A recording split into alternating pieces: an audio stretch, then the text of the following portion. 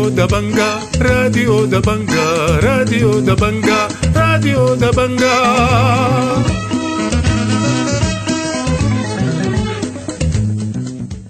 أهلا ومرحبا بكم مستمعي راديو دبنقا الأعزاء في برنامجنا ليوم الجمعة 24 من شهر 2 سنة 2023.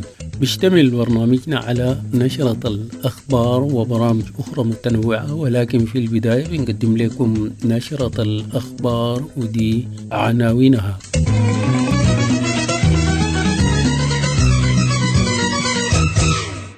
إعلان سياسي بين الحركة الشعبية قيادة الحلو والكتلة الديمقراطية ومحمد الفكي يؤكد تشكيل الحكومة قبل شهر رمضان.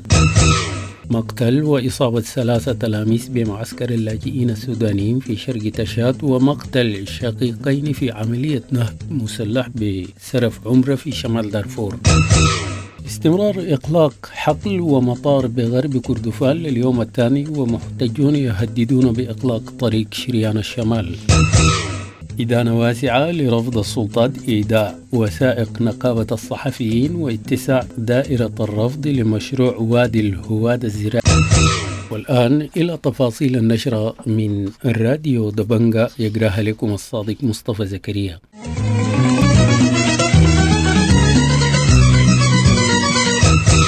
وقعت الحركة الشعبية قيادة الحلو والحرية والتغيير الكتلة الديمقراطية على إعلان سياسي مشترك ينص على الوفاق الوطني والتوافق السياسي للإسهام في تشكيل حكومة انتقالية. ووقع على الإعلام من طرف الحركة رئيسها عبد العزيز الحلو وجعفر المرغني عن الكتلة. ونص الإعلان السياسي على فصل الدين من الدولة وأن يقوم نظام الحكم على اللامركزية، كما نص الإعلان على دمج الدعم السريع وقوات الحركات المسلحة في القوات المسلحة وفقا لجدول زمني. أكد محمد الفكي عضو مجلس السيادة السابق تشكيل الحكومة المدنية قبل حلول شهر رمضان المقبل، وقال في ندوة في سنجا: الاتفاق الإطاري هو المخرج الوحيد من أزمات البلاد، موضح في الوقت نفسه أنه محفوف بالمخاطر. وقال أن البلاد بدون حكومة لمدة 14 شهر لأول مرة في تاريخ السودان، مشير إلى أن أصابع الحركة الإسلامية واضحة في انقلاب 25 أكتوبر. وبيّن أن الاتفاق تضمن معالجة الأخطاء السابقة عبر تشكيل حكومة مدنية كاملة ورئيس وزراء بصلاحيات كاملة. وأضاف في هذا الخصوص: ده كله حيشرف عليه رئيس الوزراء، عشان كده نحن قلنا الحكومة المدنية القادمة فيها صلاحيات كاملة للرئيس الوزراء، ونحن ماشيين لاختيار هذا الشخص، وإن شاء الله حيكون رمضان المرة دي بالمدنية، إنه تجربة الشراكة أثبتت إنها فشلت. قال مستور أحمد عضو المجلس المركزي للحرية والتغيير أن الإعلان السياسي المزمع توقيعه مع بعض القوى لا يختلف كثيرا عن الاتفاق الإطاري. ورجع في ندوة بسينجا مساء الأربعاء إصرارهم على توقيع الأطراف على الاتفاق الإطاري لأنه يتضمن التزام المؤسسة العسكرية بالخروج من السياسة والإصلاح الأمني والعسكري وصولا إلى الجيش الواحد. وأضاف في هذا الخصوص: الاتفاق الإطاري الحاجة الأساسية فيه خروج المؤسسة العسكرية من العملية السياسية، لأنه تاريخيا السبب الأساسي في انتكاسة التحول المدني في السودان هو المؤسسة العسكرية بشكل أساسي. قتل تلميذان وأصيب ثالث في معسكر فرشنا للاجئين السودانيين شرق تشاد في إطلاق نار من الشرطة التشادية يوم الثلاثاء. وقال لاجئون من المعسكر لراديو دبنقا أن الشرطة أطلقت النار على خلفية نزاع قبلي لمكونات مجاورة للمعسكر جرت أحداثه داخل المعسكر. وأوضحوا أن إطلاق النار أدى لمقتل مازن إبراهيم 13 سنة طالب بالمدرسة الابتدائية في الحال بعد إطلاق النار عليه مباشرة، فيما توفى سالم أحمد أبكر 17 سنة طالب بالإعدادية أثناء نقله إلى مستشفى أبشي الإقليمي. قتل الشقيقان محمود 23 سنة الملقب بعلاء الدين ومروان 19 سنة في حادث نهب مسلح يوم الخميس في محلية سرف عمرة بولاية شمال دارفور. وقال أقارب الشقيقين لراديو دبنقا أن 2 من المسلحين يستقلان الدراجة نارية اعترضا طريقهم بين منطقة كركلة وسرف عمر أثناء عودتهم من المزرعة، وأطلقا عليهم النار مما أدى لقتلهم، ثم نهبوا ما بحوزتهم من نقود وموبايلات ولازوا بالفرار. قال الدكتور محمد زكريا القيادي في قوى الحرية والتغيير الكتلة الديمقراطية أن الجداول الزمنية للمصفوفة المحدثة التي تم توقيعها بجوبا تم تصنيفها لقضايا عاجلة، منها تشكيل اللجان العليا المشرفة على تنفيذ الاتفاق في المسارات سواء مسار شرق السودان أو الشمال أو دارفور أو غيرها. وقال لراديو دبنقا أنهم انتهجوا هذه المرة نهج تصنيف القضايا حسب الأولويات تجنبا لفشل تنفيذ المصفوفات السابقة، وكشف أن المجموعة الأولى من المصفوفة تتطلب قرارات والمجموعة الثانية تتطلب إجراءات، بينما تتطلب المجموعة الثالثة تشكيل بعض الهيئات مثل المجلس التشريعي. وأضاف الدكتور محمد زكريا القيادي في قوى الحرية والتغيير الكتلة الديمقراطية لراديو دبنقا في هذا الخصوص: المسألة تم تصنيفها لقضايا عاجلة. هذه القضايا العاجلة على سبيل المثال أذكر تشكيل اللجان العليا المشرفة على تنفيذ الاتفاق في المسارات سواء كان مسار شرق السودان أو الشمال أو دارفور وغيرها، وهذه تتطلب فقط إصدار قرارات من الأجهزة التنفيذية والأجهزة السيادية الراهنة. تواصل إغلاق حقل ومطار بليلة بولاية غرب كردفان بواسطة معتصمين يوم الخميس لليوم الثاني، كما تواصل إغلاق حقل 2B أبيكو بمحلية أبيي في نفس الولاية، وذلك على خلفية مطالب. وقال حبيب دبة لراديو دبنقا أن المعتصمين أمام مقر شركة البترول في بليلة لا يزالون يغلقون الطريق الرابط بين الشركة ومناطق الحقول، وأشار إلى إغلاق محتجين الخط الناقل للبترول الذي يربط حقلي دفرة ونيم عند بلف 75، كما أغلقوا محطة كهرباء دفرة الرئيسية. وأضاف حبيب دبة لراديو دبنقا في هذا الخصوص: والله نحن دارين نرتب لهم يجي الخرطوم هنا مفاوضات على اساس انه يجي هنا مع وزاره الطاقه يحل المشكله، وهم في اجتماعات هناك مكثفه دارين يطلعوا لجنه منهم هناك تجي خرطوم. في هناك عقول بتاع 2B أبكو الخط الناقل ما بين نيم ودفره تم قفل البلد هناك 75.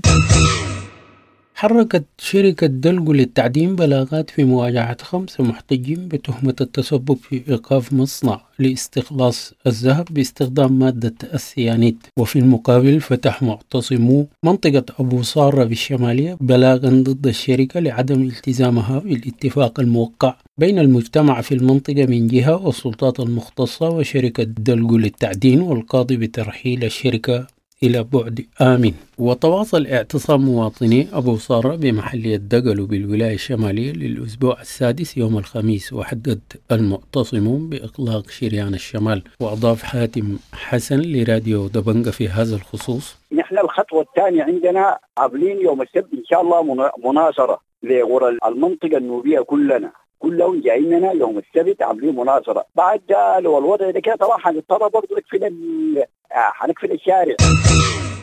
قال المحلل الاقتصادي كمال كرار أن تزايد الحديث عن المساعدات الدولية والاستثمار الأجنبي هذه الأيام يأتي في إطار حملة إعلامية للتسويق للاتفاق الإطاري والتسوية. وقال لراديو دبنقا أن جميع المستثمرين يتعاملون مع النظام الانقلابي ويعملون على تحسين صورته. من جهة أخرى قال المحلل الاقتصادي كمال كرار أن اتفاقية مشروع وادي الهواد الزراعي الذي يتمدد في 4 ولايات غير شرعية. وأضاف في هذا الخصوص: والله شوف هو الحديث ده كله يعني يقال في إطار التمهيد للتسوية وللاتفاق الإطاري أو كده، يعني كله دي حملة إعلامية المقصود فيها إنه يعني الرأي العام وينسجم مع الأطروحات التسوية أو الاتفاق الإطاري، بحيث إنه هذه الأشياء يمكن أن تنعكس إيجابا على الاقتصاد السوداني. كشف مصدر طبي من الدمازين عن وجود حالتين من مناطق أخرى ضمن المصابين بالتسمم على إثر توزيع أدوية عن طريق الخطأ في منطقة سمسور بمحافظة باو بإقليم النيل الأزرق. وقال المصدر الطبي لراديو دبنقا أن مواطنين من عدد من القرى صرفوا أدوية من ذات الوحدة الصحية في سمسور، معربا عن مخاوفه من وجود حالات أخرى في المنازل. وأضاف في هذا الخصوص: الحاجة المزعجة إنه وسط الحالات دي في حالتين من مناطق ثانية من غير سمسور. في حالة من مصفى، حتى اسمها مصفى، حتى اسمها دبنقا. يلا المنطقة دي في فلات روح في عرب، أي زول سمع إنه في دواء مجاني بيجي يقول الدوني هاي دايرة تحقيق عاجل. كشفت الإدارة الأهلية من محليتي رهيد البردي وأم دافوق بجنوب دارفور عن التزام هيئة الجمارك بتفعيل المحطة الجمركية في محلية أم دافوق الحدودية خلال أسبوع. وقال العمدة بشير علي الطاهر لراديو دبنقا أن وفد من الإدارة الأهلية بالمحليتين التقى مدير الجمارك بالسودان الفريق شرطة حسب الكريم، وأكد التزام مدير الجمارك بضرورة تفعيل المحطة. وأضاف في هذا الخصوص: قعدنا مع مدير الجمارك الوحدة حقتنا حقت فوق المحارة دي. الهدف من الاجتماع للنقطة استعلان النقطة حقتنا بتاع الجمركية بتاع مدافوق، وهو التزم لنا بكل الالتزامات، التزم لنا من أمد ووجه ناس وكلهم قال لهم تمشوا تفتحوا نقطة من مدافوق وتبنوا ما في كله في المؤسسات حقات الجهودين والجمارك تفتح إن شاء الله. تباينت آراء السياسيين والقانونيين حول قرار تمديد حالة الطوارئ بولاية جنوب كردفان ل3 أشهر الذي أعلنه والي الولاية موسى جبر محمود يوم الثلاثاء. واعتبر حسام الدين علي حسن عضو الحزب الليبرالي السوداني فرض حظر التجول تنصلا للحكومة عن مسؤولياتها. ومن جانبه أكد محمد كمال آدم أن حظر التجول أدى لنتائج إيجابية، ولكنه عاب عليه الإغلاق المبكر للسوق والصيدليات والمحلات التجارية. أعلنت نقابة الصحفيين السودانيين مواجهة قرار رفض مسجل تنظيمات العمل اعتماد وثائق وهياكل النقابة بعدة مستويات وبترتيبات إعلامية وقانونية وسياسية لصون مصالح الصحفيين. وقال محمد عبد العزيز سكرتير نقابة الصحفيين السودانيين في مقابلة مع راديو دبنقا أن القرار لا يستهدف نقابة الصحفيين فحسب، وإنما يستهدف كل الحركة النقابية الديمقراطية. وأضاف محمد عبد العزيز سكرتير نقابة الصحفيين لراديو دبنقا في هذا الخصوص: في ترتيبات قانونية وترتيبات إعلامية وترتيبات سياسية، ومواجهة حتكون على عدة مستويات. النقطة الأهم أنه القرار ده هو ما بيستهدف نقابة الصحفيين بس، هو بيستهدف كل الحركة النقابية الديمقراطية، وبدعة لعرقلة عملية التحول الديمقراطي، باعتبار خاصة أنه الحركة النقابية هي ضلع مهم وضامن أساسي لإنجاح عملية التحول الديمقراطي. قال النقابي محجوب كناري أن تقييد السلطات لحرية العمل النقابي يتعارض مع توقيع الحكومة على اتفاقية الحريات النقابية. وأوضح في حديث لراديو دبنقا أن رفض مسجل تنظيمات العمل إيداع وثائق نقابة الصحفيين أمر مخجل ويشين سمعة السودان في المحافل الدولية. وأضاف لراديو دبنقا: هذا التوجه العام بتاع الحكومة إنه ما يكون في نقابات شرعية لا غير شرعية. نقابة الصحفيين كفاح ونضال الصحفيين وفق الوثيقة الدستورية. الحاجة الثانية الحكومة وقعت على الاتفاقية 87 اتفاقية الحريات النقابية. رفض الحكومة حرية العمل النقابي بعد توقيعها على الاتفاقية دي شيء مخجل وشيء مخزي جدا جدا. أكد أشرف عبد العزيز رئيس تحرير صحيفة الجريدة أن البلاغات التي تم تقييدها في مواجهة الصحفية بالجريدة صباح محمد الحسن تأتي في إطار كبح جماح الصحافة ومحاولات لإسقاط صوت الصحيفة وصوت الجريدة. وقال أشرف عبد العزيز رئيس تحرير صحيفة الجريدة في مقابلة مع راديو دبنقا أن البلاغات جاءت على خلفية تناول الصحفية عدة قضايا أساسية متعلقة بموقف الجيش وخاصة الفريق عبد الفتاح البرهان، وكشفت معلومات عن فساد في بنك السودان وبنك الثروة الحيوانية والفساد في شركة تاركو وغيرها. وأضاف أشرف عبد العزيز لراديو دبنقا في هذا الخصوص: البلاغات التي تم تقييدها في مواجهة الأستاذ صباح محمد الحسن الكاتبة بأخيرة الجريدة هي أيضا بلاغات تم تقييدها في مواجهة الجريدة باعتبار أن رئيس التحرير هو المتهم الأول. هذه البلاغات هي بالتأكيد في محاولة كبح جماح الصحافة حتى لا تكتب في مثل هذه الموضوعات الحساسة في ظل هذا الوضع وبالتالي هذه هي محاولة لإسقاط صوت الصحفية وصوت الجريدة، ولكن ستظل الأمور ماضية وإلى حين تأتي الحرية بشكل كامل. أوقف مكتب تعليم وحدة كركوج الإدارية بولاية سنار مرتبات 44 معلم ومعلمة بمرحلة الأساس، وذلك على خلفية إضراب المعلمين بالوحدة، فيما أدانت لجنة المعلمين بمحلية السوق الإجراء. وقال المعلم خالد محمد أحمد من لجنة المعلمين بكركوج لراديو دبنقا أن السلطات بقسم شرطة مدينة كركوج احتجزت المعلم عثمان سعيد يوم الثلاثاء، وذلك على خلفية بلاغ فتح في مواجهته بواسطة مدير التعليم بوحدة إدارية كركوج. وأضاف خالد محمد أحمد من لجنة المعلمين بكركوج لراديو دبنقا في هذا الخصوص: حتى جينا سألنا مدير التعليم ذات قال والله مرتبطة دي موقوفة لأنكم إتوا غياب حسب التقرير الجاني من مدراء المدارس. نلا غياب كيف؟ نحن مضربين. قال ما في حاجة اسمها إضراب ذات، أنا مقتنع بحاجة اسمها إضراب ذات، وما مقتنع بحاجة ذات اسمها لجنة معلمين دي ذات. أعلنت لجنة المعلمين بولاية وسط دارفور استمرار إضراب المعلمين في الولاية وإغلاق المدارس إلى حين صرف الاستحقاقات المالية. وقال سيف الدين هارون الأمين الإعلامي للجنة وسط دارفور لراديو دبنقا أن المعلمين لم يستلموا الاستحقاقات على الرغم من إعلان وزارة المالية الاتحادية إيداعها في خزينة الولاية. وأضاف في هذا الخصوص: تلاحظ أن معلمين ولاية وسط دارفور لم تستلم في كل الاستحقاقات، وبرغم أنه وقف لاتصالاتنا باللجنة المعلمين المركزية أنه نزلت هذا الاستحقاقات بالنسبة لمعلمين ولاية وسط دارفور ولم تستلم أي استحقاقات. والآن أنيه المدربين إضراب تماما جدا إلى حين تأتي حقوق المعلمين بولاية وسط دارفور، ولن تفتح أي مدارس إلى حين أن تأتي حقوق معلمين ولاية وسط دارفور فيما يتعلق بالفروقات، فيما يتعلق بقرار مجلس الوزراء رقم 380.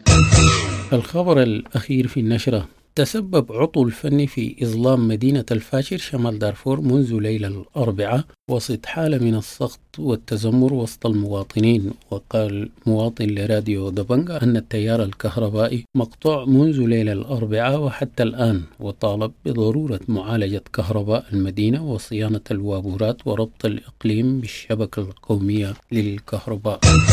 مستمعي راديو دبنقا الأعزاء، بهذا الخبر نكون وصلنا إلى نهاية نشرتنا لهذا اليوم. أنا بشكر لكم حسن الاستماع والمتابعة، وحتى ألتقيكم في نشرة لاحقة لكم مني أطيب التحايا.